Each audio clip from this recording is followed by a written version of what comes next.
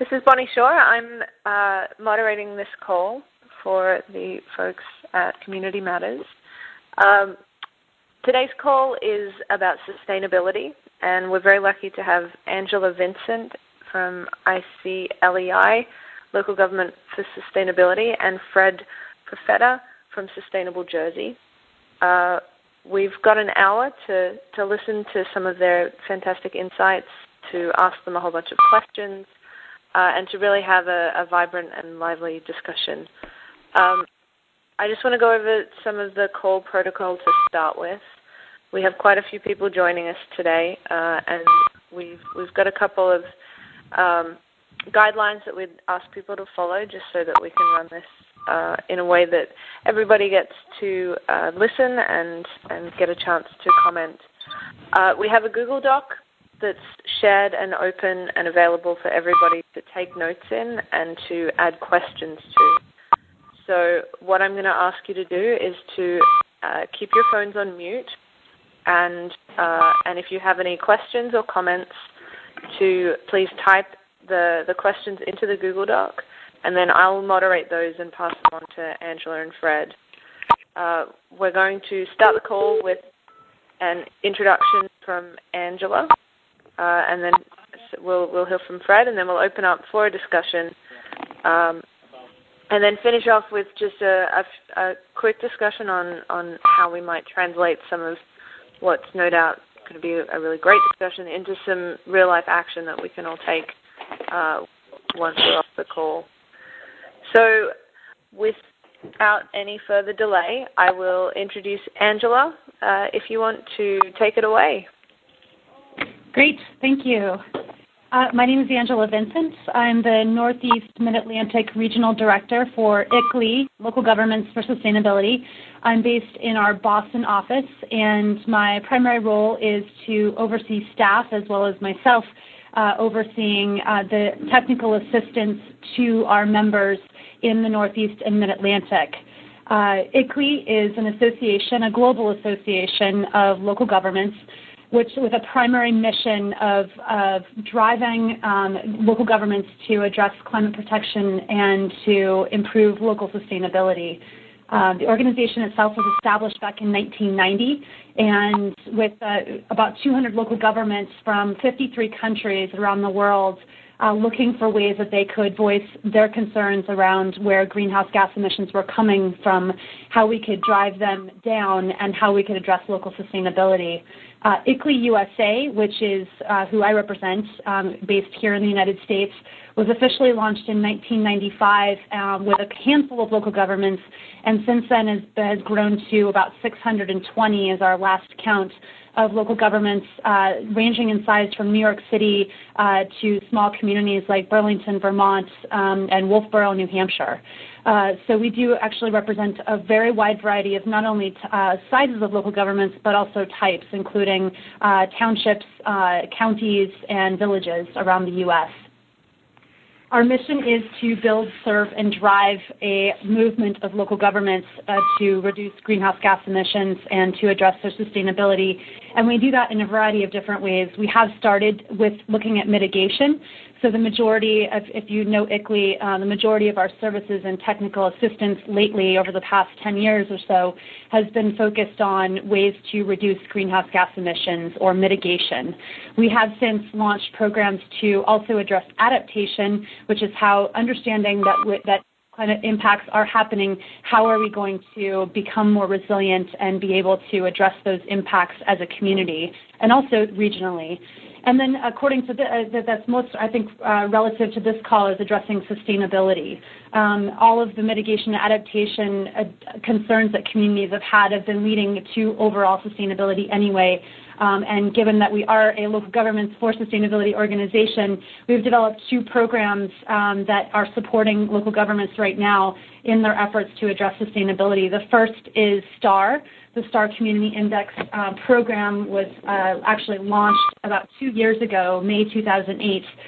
The program itself is going to be the cornerstone of our sustainability work. It's a national consensus-based framework that is being developed to gauge sustainability and livability in communities here in the United States. So it will be a United States, a U.S. program. It's in the development stage right now. It is being developed with other partners, USGBC being one of the main partners, along with the Center for American Progress and the National League of Cities. It's going to be much like LEAD, so it will be a rating system on sustainability and transform really the way that local governments are setting their priorities and implementing policies and programs to improve their sustainability and their performance. Right now, we are testing out the performance management tool with 9 communities. We're calling them beta communities, 10 communities from around the U.S., both cities and counties, large and small from across the U.S. More information on that can be on our website, but I do want to say that that is in the beta stage right now for that performance management tool that will be helpful in helping communities to measure their sustainability. We right now have 81 goals that have been launched as of last November that will help you guide communities right now as the entire program is being built out and the various measures that are going to be associated with those goals are going to be established. What is already in place that I do want to lead communities to is our second program, which is the Sustainability Planning Toolkit. This Sustainability Planning Toolkit is very similar to our 5 milestones for mitigation process in that it is a planning framework. It guides communities through a sustainability assessment, setting sustainability goals, developing a sustainability plan, implementing that plan, and then going back to measure progress. Eventually, STAR and the Sustainability Planning Toolkits will actually be completely aligned as the STAR Community Index is built out. All of this is on our website, and I'd highly recommend anyone to take a look at that. The Sustainability Planning Toolkit currently is for members, but there is some basic information about that on the website that you can learn from. But it is a very similar planning processes to most of our comprehensive planning processes or master planning processes. And we're encouraging communities throughout the U.S. to actually consider taking them on simultaneously as the comprehensive plan has been and still will be for many communities one of the prime tools for us to be able to grow forward and to take sustainability by the hand. And with that, I've given up my 5 minutes, and I want to turn the stage back over to Bonnie. Thanks, Angela. That was a really great overview. If you have a moment, it'd be great if you could put some of those links into the Google document so that people can access those on your website. Absolutely. And I will do that right now. Excellent. Thank you. I would also encourage everyone on the call to log on to that document. If you have questions for Angela or Fred, that's the place to write them. And we'll be referring back to those throughout the call to keep the conversation going. Right now I'm going to hand over to Fred, who is here representing Sustainable Jersey, which was one of the winners of the Sustainable Communities Conference, Sustainable Communities Challenge at the Community Matters Conference. So take it away, Fred. Thank you, Bonnie. Well, I'm a lawyer by trade, and I got into local government in 2003 in Maplewood, New Jersey. I was mayor for 4 years. I am now currently the deputy mayor for the environment, which is a position in a township of 24,000, which is a little bit unique, which tells you something about Maplewood's focus on environmental and in sustainability issues. My position with Sustainable Jersey is I'm chair of the Sustainable Jersey Mayor's Committee. Sustainable Jersey is a municipal certification program. It's a partnership, really, between the New Jersey League of Municipalities, of which this Mayor's Committee is a subcommittee, and the College of New Jersey, and also playing a partnership role is our Department of Environmental Protection and our Board of Public Utilities. So it's an amalgamation of talents, resources, and energies that we've created, and it's come together and formed a rather unique program. As I said, it's municipal certification. That is to say, if a municipality does the things which we have listed, or some portion of them, as I'll detail, the municipality is certified by us as sustainable. And this takes place once a year, and the announcement and the celebration, really, and the awards are given at the annual convention of our New Jersey League of Municipalities in November. It is essentially a three-part program. We have actions, which is really a menu of things that you need to choose from in order to accumulate points. If you accumulate 150 points in 2011, you will be certified bronze, and if you get 350, you will be certified silver. In 2012, we'll probably have a gold category with a higher number of points. We've launched this program in 2009, so we've been in business really since that time, although it was in formation quite a number of years before that. There are certain things that you need to do to be certified. As I said, this is a three-part program. I should return to that for a second. There are the actions, which describe the points, what you have to do and the points you get. There are the tools, and we have a huge toolkit of resources, estimate of costs, vendors and contractors who can be contacted, form letters and resolutions and ordinances for towns. And then we have incentives. We have financial incentives in the way of grants from that we've put together from corporate donations, and we also are linked to various state programs where you can get information and get online for state money. So the third part is the incentives. So it's actions, tools, and incentives. Bottom line is that this is a very successful program. We have certified 67 towns to date, towns and cities, I should say, as sustainable. And there are 323 registered. Registration is no easy task. You have to have your local governing body pass a resolution or ordinance saying, we are pursuing this program, here are the actions we are pursuing, and we have created a green team. And a green team is something that everybody needs to do who wants to be certified. That's going to be your leadership group in your municipality. We have now 323 municipalities registered to pursue the program in the fashion I described. That is 57% of the state. So we have over half the state of New Jersey pursuing this program of rigorous, objective, and well-defined and measurable certification. We wonder why it works so well. Well, we think we know some of the reasons. This is a very unique partnership because what we've done, taken the resources of an academic institution and melded it with state input. But the League of Municipalities has provided this host of local government officials with a leadership group in 13 mayors, and this is the group that really provides the advocacy and the preaching, if you will. We sort of preach on the circuit and go to several municipalities a month and talk and tell people how to do it. There's a lot of competition between towns and cities, and that's part of what drives this. And we also have the infrastructure of the League of Municipalities, which provides a great outreach and communication boost. The other thing I think about it, there are a number of things, but one thing that certainly makes it appealing is this is one-stop shopping for municipalities in New Jersey who want to know how to go green. And environmental stuff is complicated, and it's sometimes beyond the resources and the time allowed for busy municipal officials. Well, they can go to our website, sustainablejersey.com, and find out what they need to know to be able to do it, and they know that they're going to get a big bang for the buck. There are 64 actions that we have that you can choose from. There's certain ones you have to do. There's a variety of areas. We could get into that. It's a program which, as Bonnie mentioned, has been recognized now nationally, and it is a program which is being replicated in states other than New Jersey. Maryland is coming up with a Sustainable Maryland program, which is going to be very similar.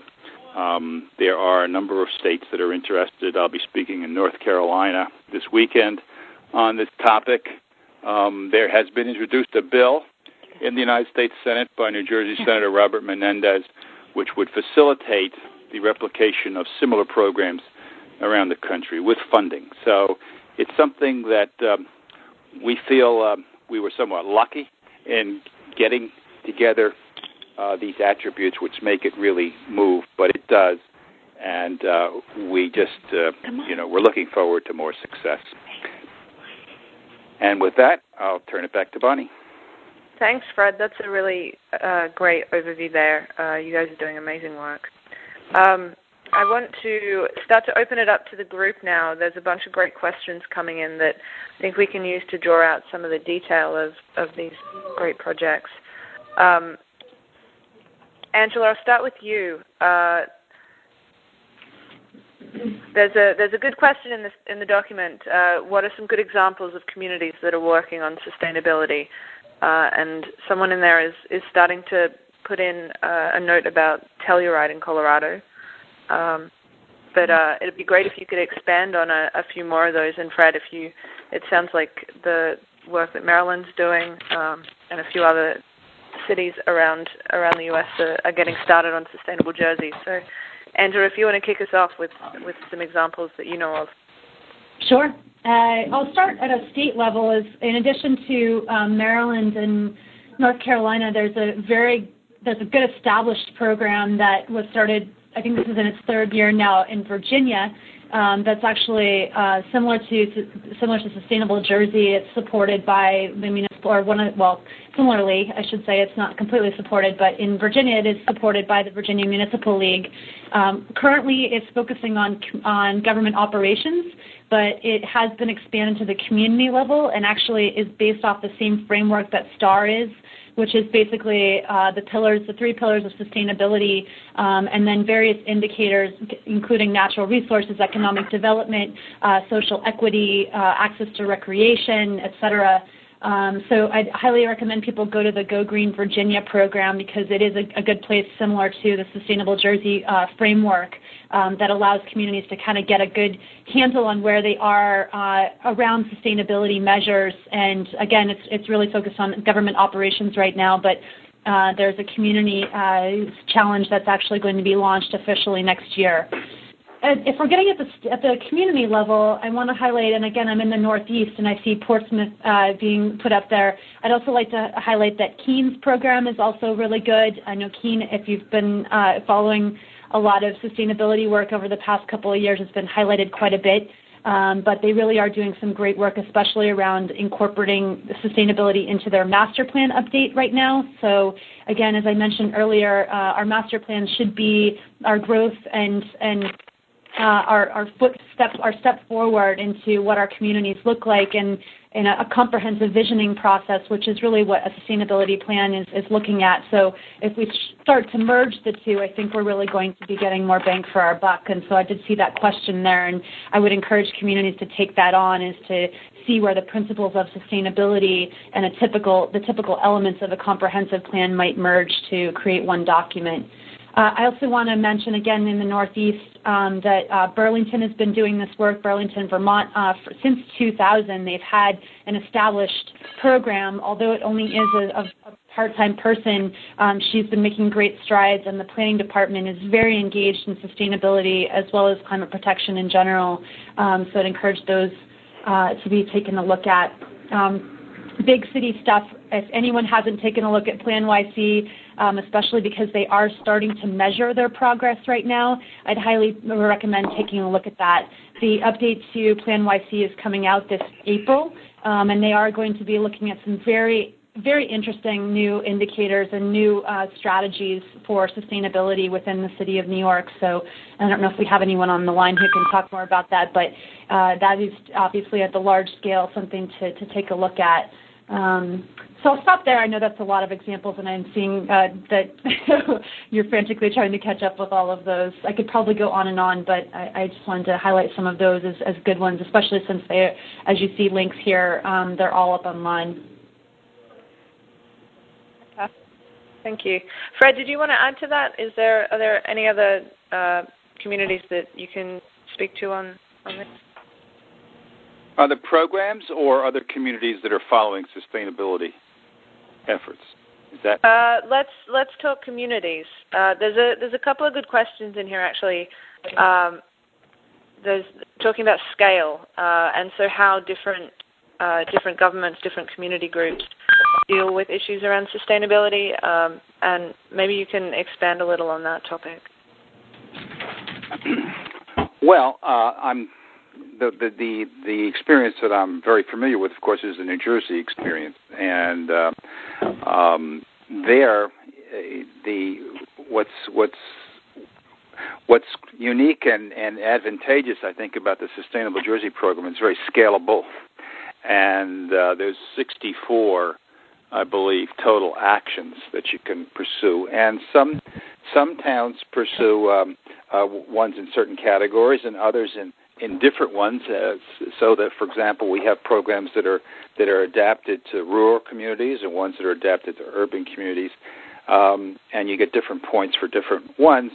So it's possible for a big city like Trenton or Camden to be involved and with a lot of resources, but it's equally possible for small rural towns to do this and still make the point total that they need. It's there's a variety of areas that we have which make it adaptable to all sorts of municipalities. We have energy, food, local economies, operations and maintenance, art, community partnership and outreach, diversity and equity, health and wellness, sustainability planning, animals, green design, greenhouse gases, demonstration projects, transportation, natural resources, waste management. So there's a great deal of diversity and a great deal of diversity in the communities that are taking part.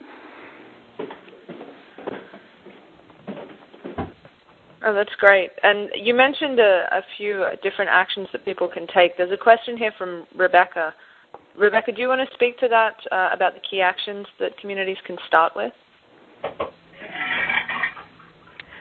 Sure. I think there's so many communities out there that would love to start doing sustainability, but it can seem overwhelming to try to take on a whole sustainability plan or a whole certification initiative. So I'm wondering what Angela and Fred would suggest as a few key actions that communities might use to just jump in, or a few that have particularly large bang for the buck in terms of improving sustainability without requiring a lot of resources.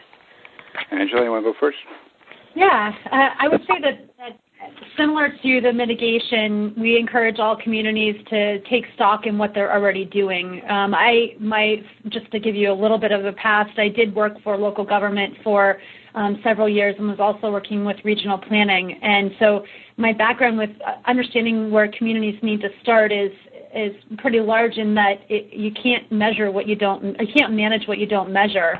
And so not knowing what you're already taking on as a community, whether you be a volunteer or a staff person even, whether new or old, understanding where you're at is very important. And the first step in the sustainability planning toolkit, as well as the 5 milestones for sustainability, is to do that assessment. So taking a look at what the current indicators are for sustainability. And again, the toolkit and STAR both give you that framework to start from. And so how much affordable housing is there in your community? Or even just start with your local government operations. Do you have recycling? How do your employees get to work? Anything and everything, fitness and biking. What do you have a master plan? There are lots of different things that a community can take stock in, and having that under control, and then seeing where those small bites that you might take on based on support in your community, financial and human support, as well as obviously your elected leadership. That is one of the keys as well, is ensuring, we have, I think, a great case example here of having Mayor Profeta on the phone and somebody who's been a champion of this for many years. And Maplewood has been an ICLEI champion and member for quite some time. So We're excited to have elected leadership show their support and actually be engaged at your level. So I'd like to provide you a huge round of applause on my end for doing that. But that elected leadership is really, really key. So I think it's going to be specific, so get to the nitty-gritty part, and then I'll let Fred take over. is that it's going to be different based on local priorities. So I can't tell an East Coast community, a small East Coast rural community, to do the same thing as a Los Angeles. And so I think it is really going to be to see where that assessment is and where the political will and the financial support and then the human resources are going to be able to take you over the edge. Yeah, I agree with Angela that getting a baseline, determining where you are as a municipality or a community is very important. And as with ICLEI, Sustainable Jersey has the same priorities in terms of asking communities that they engage in some basic measurement to start with. So, for example, and by the way, anybody can go look at our program on the website, sustainablejersey.com, and as Angela says, of course, these actions are specifically designed with New Jersey in mind, but they're really quite applicable regionally and in some cases nationally. And to the extent that they're not, they can be adapted. But for example, some things that ought to apply, I think, around the country, which we see in our program, are things like doing a national resources inventory, doing a municipal carbon footprint of your municipality, see where you are and develop goals as to where you want to be in terms of things like greenhouse gas emissions. Doing energy audits for municipal facilities, that's another one. One, as I mentioned before, that we absolutely require if you're going to participate in our program, and this is certainly one that's applicable all over, is creating some sort of leadership team. We call them green teams. But this seems to me to be vitally important, that you have a group of leaders, and the ideal situation is one which combines volunteer community help along with municipal staff and elected officials, because you get a great synergy out of that. You get the enthusiasm of the volunteers, plus you get the know-how and the buy-in of the staff, which actually can implement things. So that mechanism, however you want to define it, I think is critical to any municipality or community that wants to move forward in a vigorous and very effective way.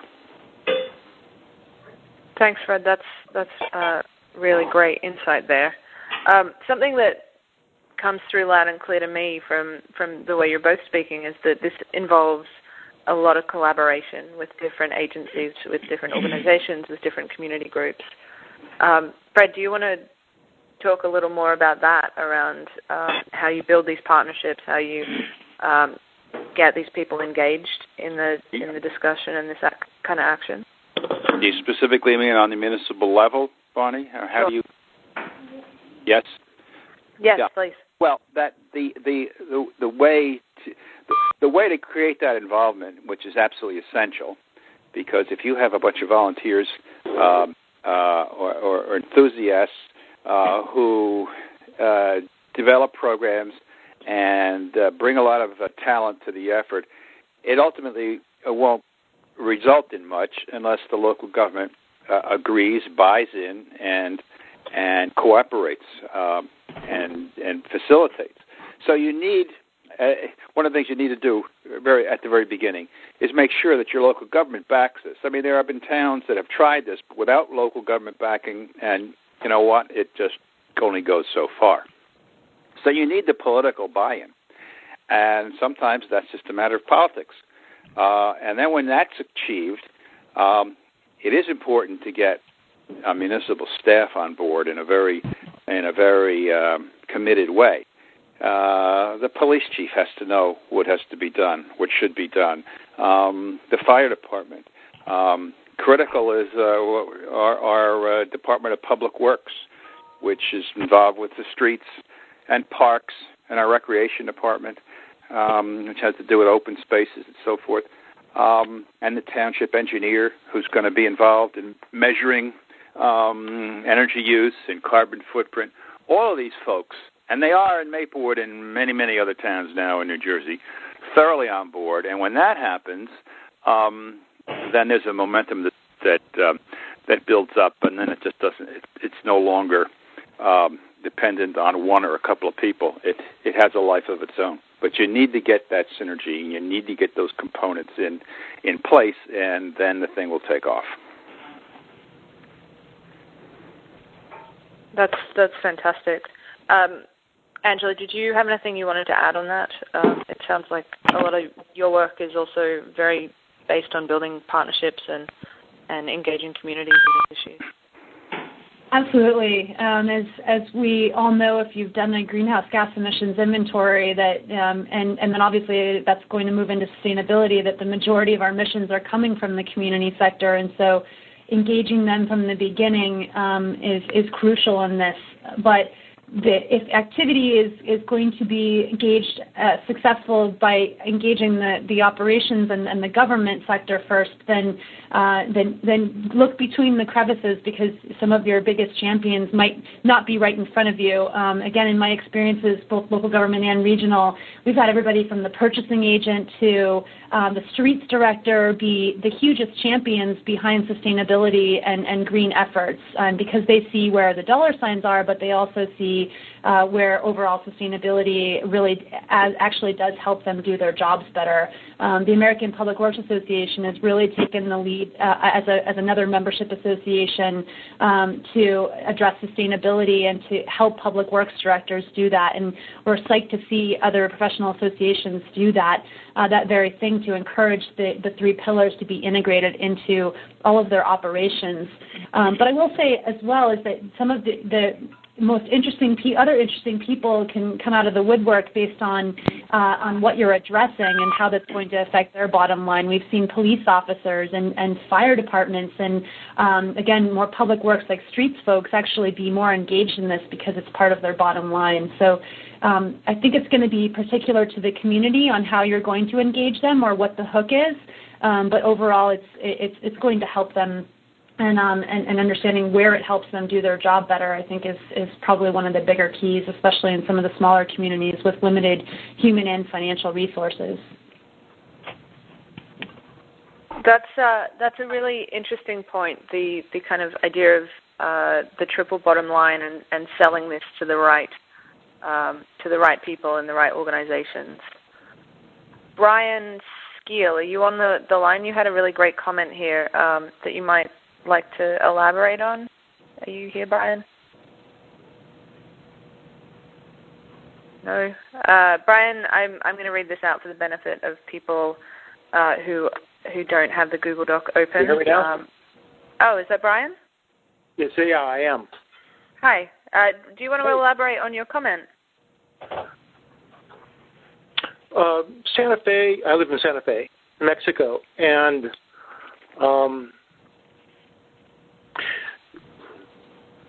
it's a tourist industry, it's a local government, are the two big industries, and the town is somewhat gentrified so that 9,000 people are commuting more than an hour every day to work in town.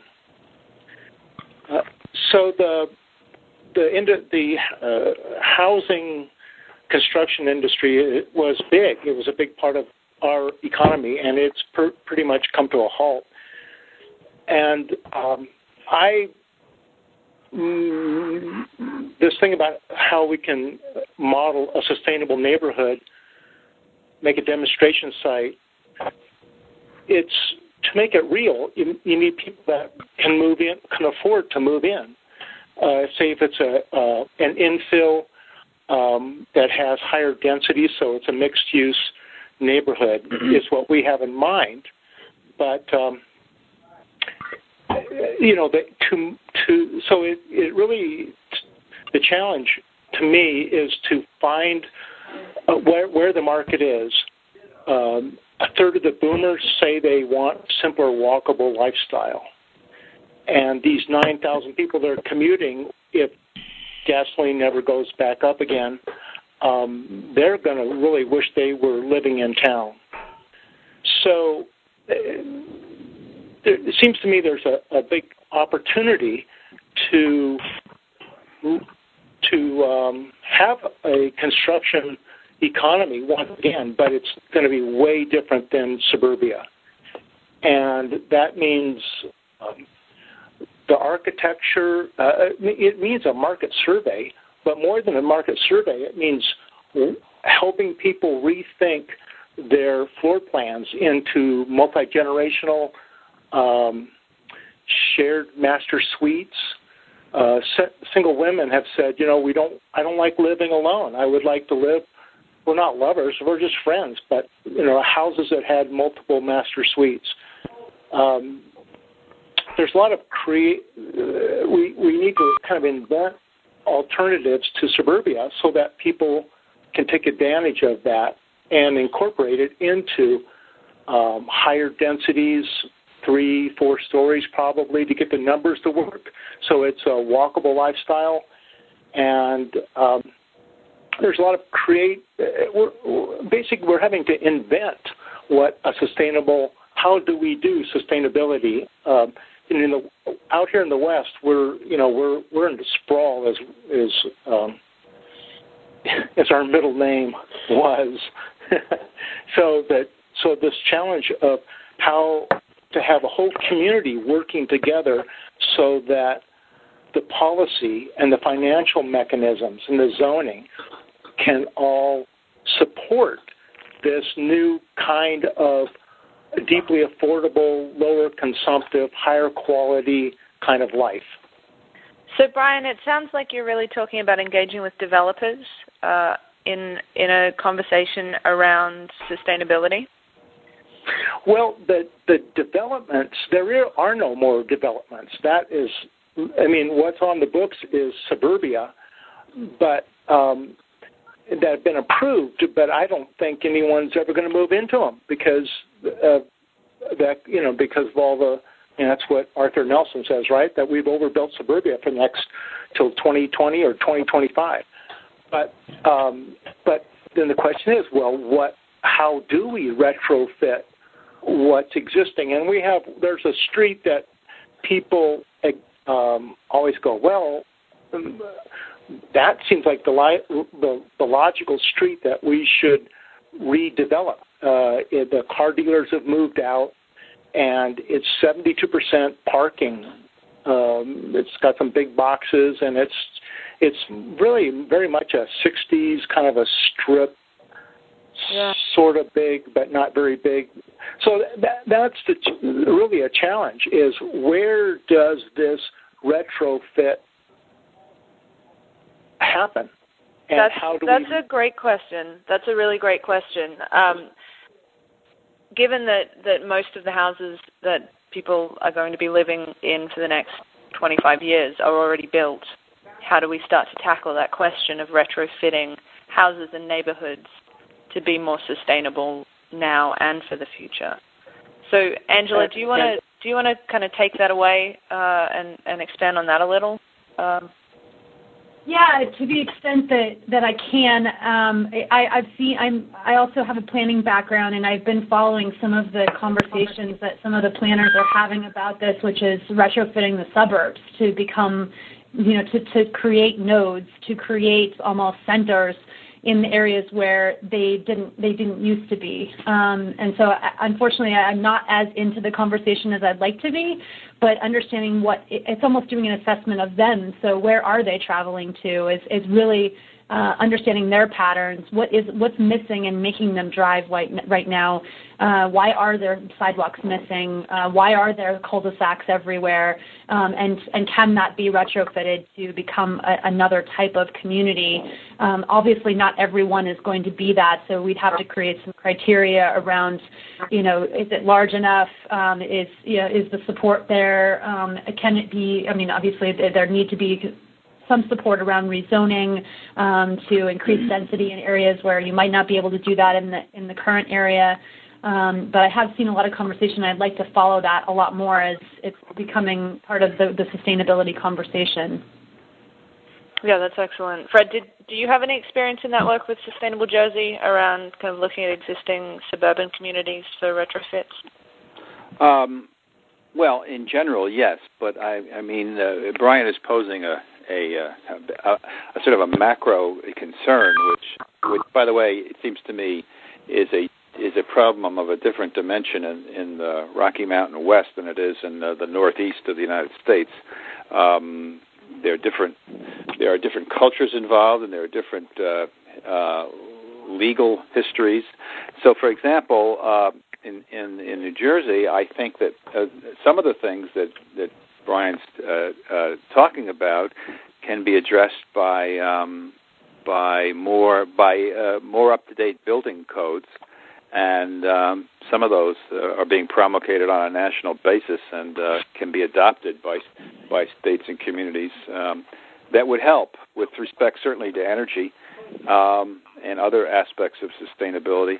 And then in New Jersey, for sure, municipalities can go a long way toward bringing about some of these changes on a organized basis by municipal master plans, which the community gets a great deal of input on. And I think the community is able then to talk about building through that vehicle what they'd like to see. That idea of a municipal master plan is a really interesting one, and it kind of feeds into a question that we've got here around how citizens can broach this kind of conversation around sustainability in communities where a large percentage of the population might not agree with climate change or find sustainability as a critical issue. Do you guys want to tackle that? Is there a kind of anything that you would recommend to get those conversations started? Well, I'll just jump in for a second and say that one aspect of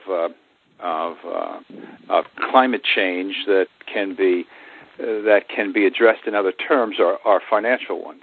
So that energy independence and savings on fuels and heating bills and so forth are important, and there are a lot of people that speak that language and will respond to those kinds of incentives. And part of what needs to be done is for local, regional, and state officials to pose the questions and the arguments in those terms, and then a lot, I think, can be accomplished. So that's really talking about reframing the conversation. Yeah. This is Brian again. The challenge that we've run into is existing neighborhoods right now don't have a compelling reason to change anything. In fact, what will happen is a project that will be next door will be proposed, and they'll go, oh, that's a great idea, but don't let the traffic come through our neighborhood. Or ideas that get proposed, oh, that's a great idea, but don't do it in our neighborhood. So what I've come to realize is that using Paul Ray's demographic construct is that there's moderns who are like the keeping up with the Joneses, and the traditionalists, which are more of the religious right, and then the cultural creatives who are more into paying more for something green. So I have a sense that we're going to get a lot of push. We're not to the point yet with, as long as fuel is affordable, we don't have enough buy-in from people that are economically challenged, and so it's more of a lifestyle choice, maybe, is one way of saying it. So it's a very interesting time that it's almost like you've got to target the market of who wants to move in and how to get those, or who wants to be involved and get those people on board. Well, that's a really interesting point, Brian, around how you actually engage communities. And your earlier point there was is kind of the term that's used often is NIMBYism, not in my backyard. And I think that's a really great point. Angela, if you can kind of talk about that, I think that goes back to what we were discussing around community engagement and how you really get these communities involved to make change in their own communities. Do you want to expand a little on that? Yeah, I think someone was getting to this, but it's knowing your audience. I think, and there's a huge example right now, and I'm not in the South or in the South Central area of the U.S., I should say, but I've heard from my colleagues that the word sustainability and green are basically taken hand in hand. That they're not sexy words. They're not usually words that that are going to grab someone's attention in a positive way. And so knowing your audience and who you're speaking to, especially the electeds or someone who's going to, their attention is going to be needed for some big changes, and catering to that audience, a lot of it being around dollars and cents, has really been more successful in other communities than, it's going to be successful anywhere is talking about dollars and financial, but some other communities the green word is easier swallowed than others. So tailoring your message to that audience is the best way to allow them to swallow that, I would say. The NIMBYism, I'm not sure. I think that's going to be, I guess I think of building when I think of that, but I think we're getting at, I don't want it here. So again, it's worked differently in every community. I think that's taking stock again in what is important in the community.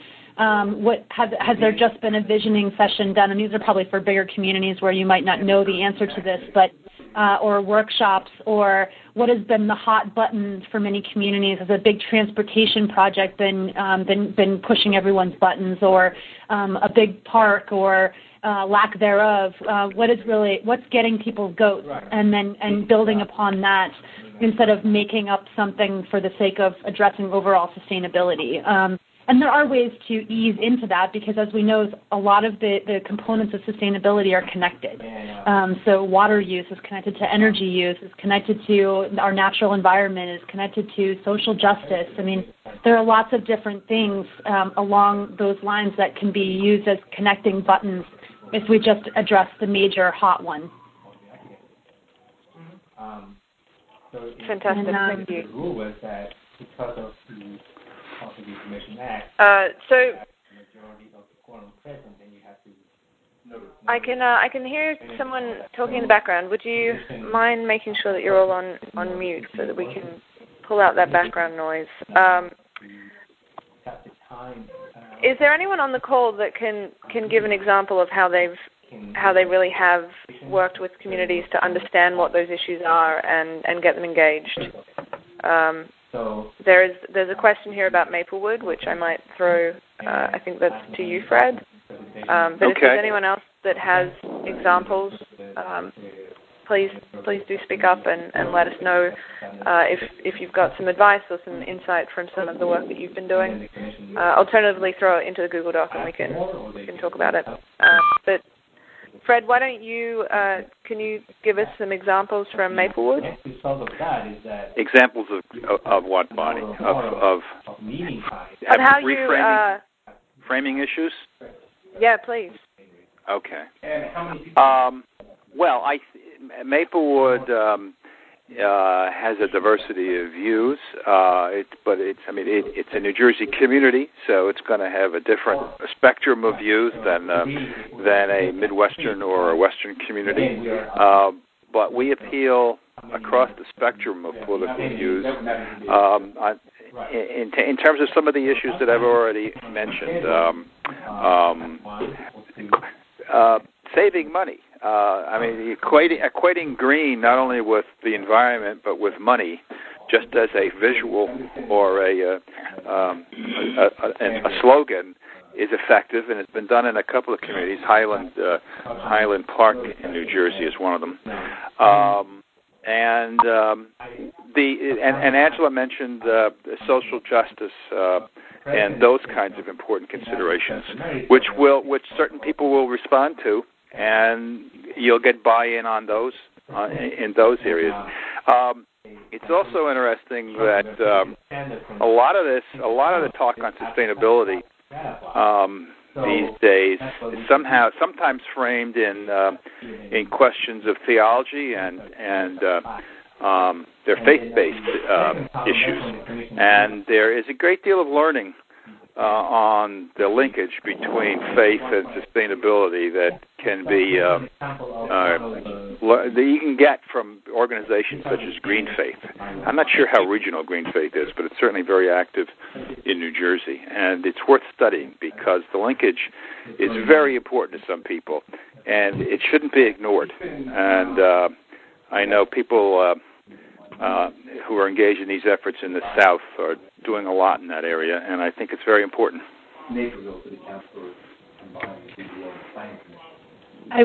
is Angie again. I do want to agree wholeheartely with you, Fred, because I've had that experience personally and professionally, is that there are quite a few green and sustainability-related programs within faith-based organizations. In addition to that, there are other organizations that are, especially around the social justice and human service needs, that have really been popping up and also playing a large role in the sustainability picture. And if there are issues around that within the community, is framing that sustainability program that you're trying to build and trying to get momentum around, is finding those allies, because it could be just tweaking your message a little bit more to be something that, again, as I mentioned before, is a hot button, is something that the community is already embracing, and to slide it in that way. Yeah, I couldn't agree more. So it sounds like we've got a couple of good ideas for people to take away and maybe start thinking about implementing in their communities. What we wanted to finish on, and it is just 10 minutes to 5 now, with some key actions that people can take away with them, and try and start implementing in their own lives, in their own communities. And we've got a few things written down here. We've got office recycling. We've got biking to work. We've got reviewing the ICLEI and Sustainable Jersey sites for potential actions, offer free recycling or free cycling, seek out green initiatives in your faith organizations, and then work out the hot button issues in your communities. Is there anything else that you can recommend off the top of your head that would be some really great kind of initial actions for people to take? Sure. This is Kip Kolsinskis in Connecticut. One thing that we've found in Connecticut that's been very helpful is the interest in local foods and people knowing where their food comes from, idea of community gardens and in urban agriculture. That's an ability to not only connect people in their community and offer some revitalization and economic opportunity in cities. It also helps connect people with the farms on the rural fringes as far as food opportunities and understanding why protecting farmland close to cities is important. Yeah, I'd like this is awesome. Bonnie. Go ahead. Yeah, I mean, just jump in on that because I think that Kip has mentioned something that's very important because it's another way that we can make connections and frame issues. Local food certainly does very well as a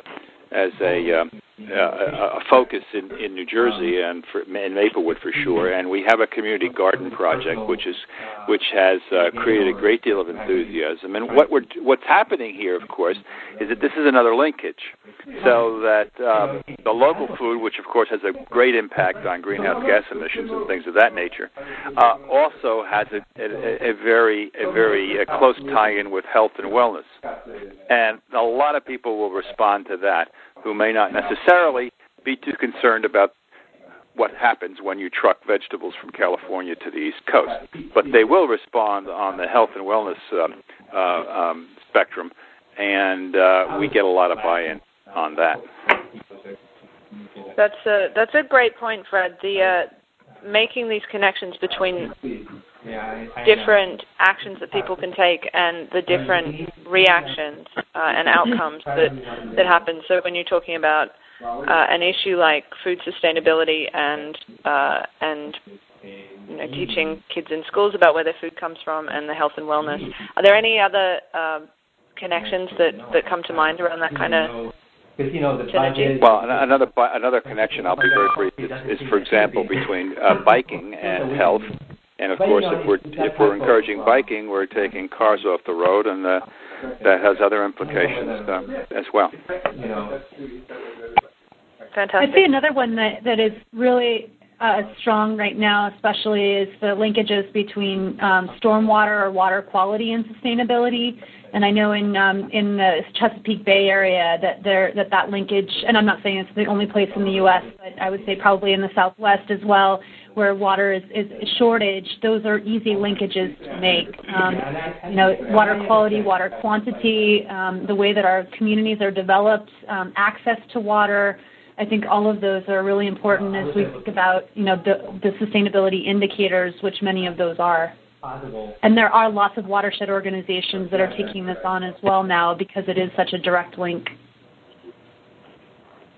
That's great. So I think one of the critical things that certainly I'm hearing here is that it's really important to be able to find links between things that are very important personally to people, that can have very small impacts in their own lives, that relate to these much bigger conversations in the broader communities and townships.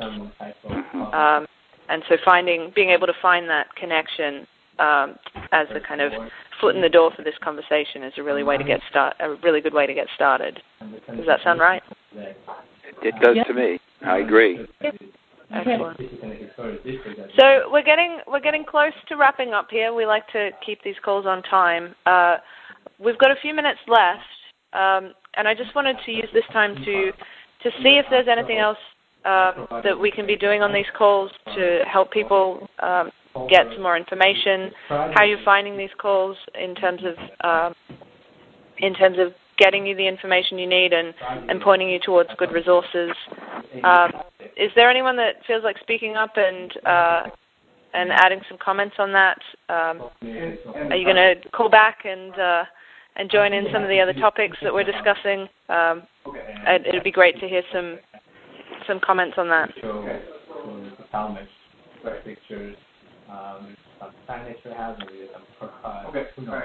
Or by all means, put it in the Google Doc, and we can get back to it then. One thing that I really appreciate, this is my first time on, is the references being placed in there, so that if something appeals to you or you'd like more information, and being able to go to a website or a link. So thank you for that. Excellent. And we will make sure that you can continue to access this document, and then everyone on the call will receive a PDF of this so that you'll have all of the notes and all of the links at your fingertips. Something that we're particularly interested in is how we can help you continue to connect around this particular topic.